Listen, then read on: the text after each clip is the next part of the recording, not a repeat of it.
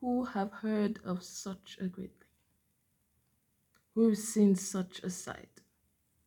As hills pay obeisance and raging seas stand still and give attention to the one who was never made but was, currently is, and is to come. He is made a show of them openly. They know not their left from their right. The mouth of the lions has he shut, and the mounts has he made plain.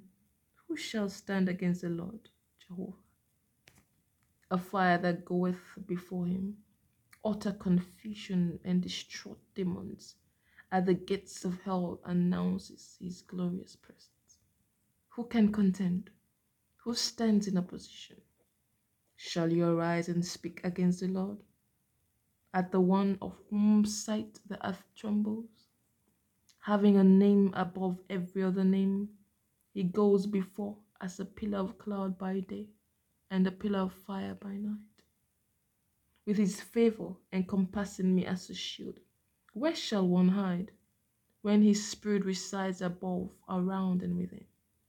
Victory resides within the shadow of his wings, and with him before me, every battle's guaranteed a win. Great and mighty is the Lord God. He contends with them that contends with me.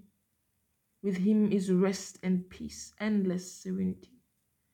In his presence there's fullness of joy.